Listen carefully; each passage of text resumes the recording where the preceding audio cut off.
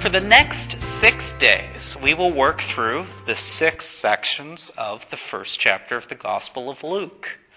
This is one of these wonderful, wonderful parts of the Gospel that we hardly ever read through, and it's really just wonderful.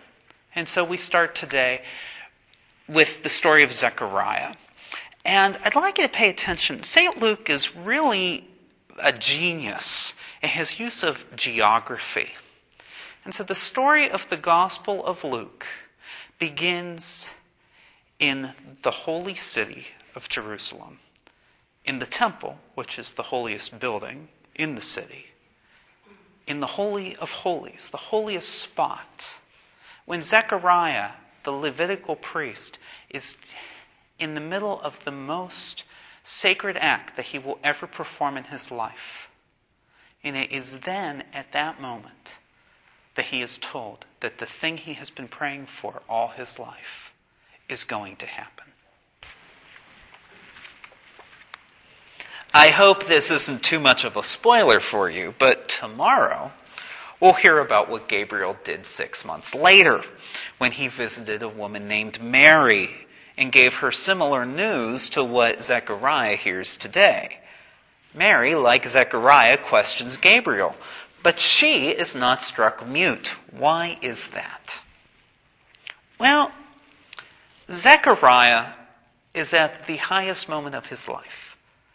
The Levite priests would go to Jerusalem twice a year to serve, and by lot, one of them would be chosen to offer this incense offering.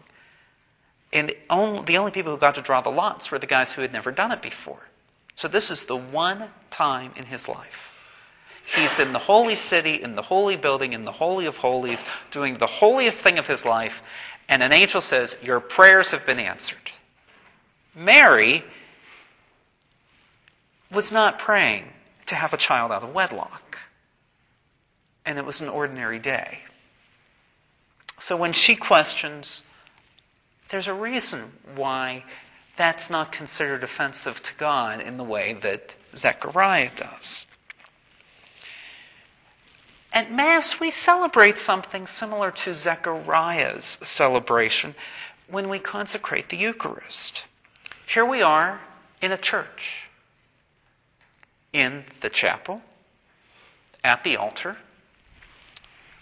with this white cloth, and then we'll put down the corporal. So, they told me in liturgy class, you just think of squares and squares of holier and holier, and then all of our prayers. Together, God does what we pray, of transforming the bread and the wine into the body and blood of Christ. It's a moment when we have high expectations. But that bread and that wine over here, it represents us, our ordinary hopes and fears, our joys and our sorrows, our labors and our ordinariness. Can we, like Mary, like the wife of Manoah, expect transforming news in ordinary moments as well? As Christians, we strive to continually become like Christ, not just at the Eucharist.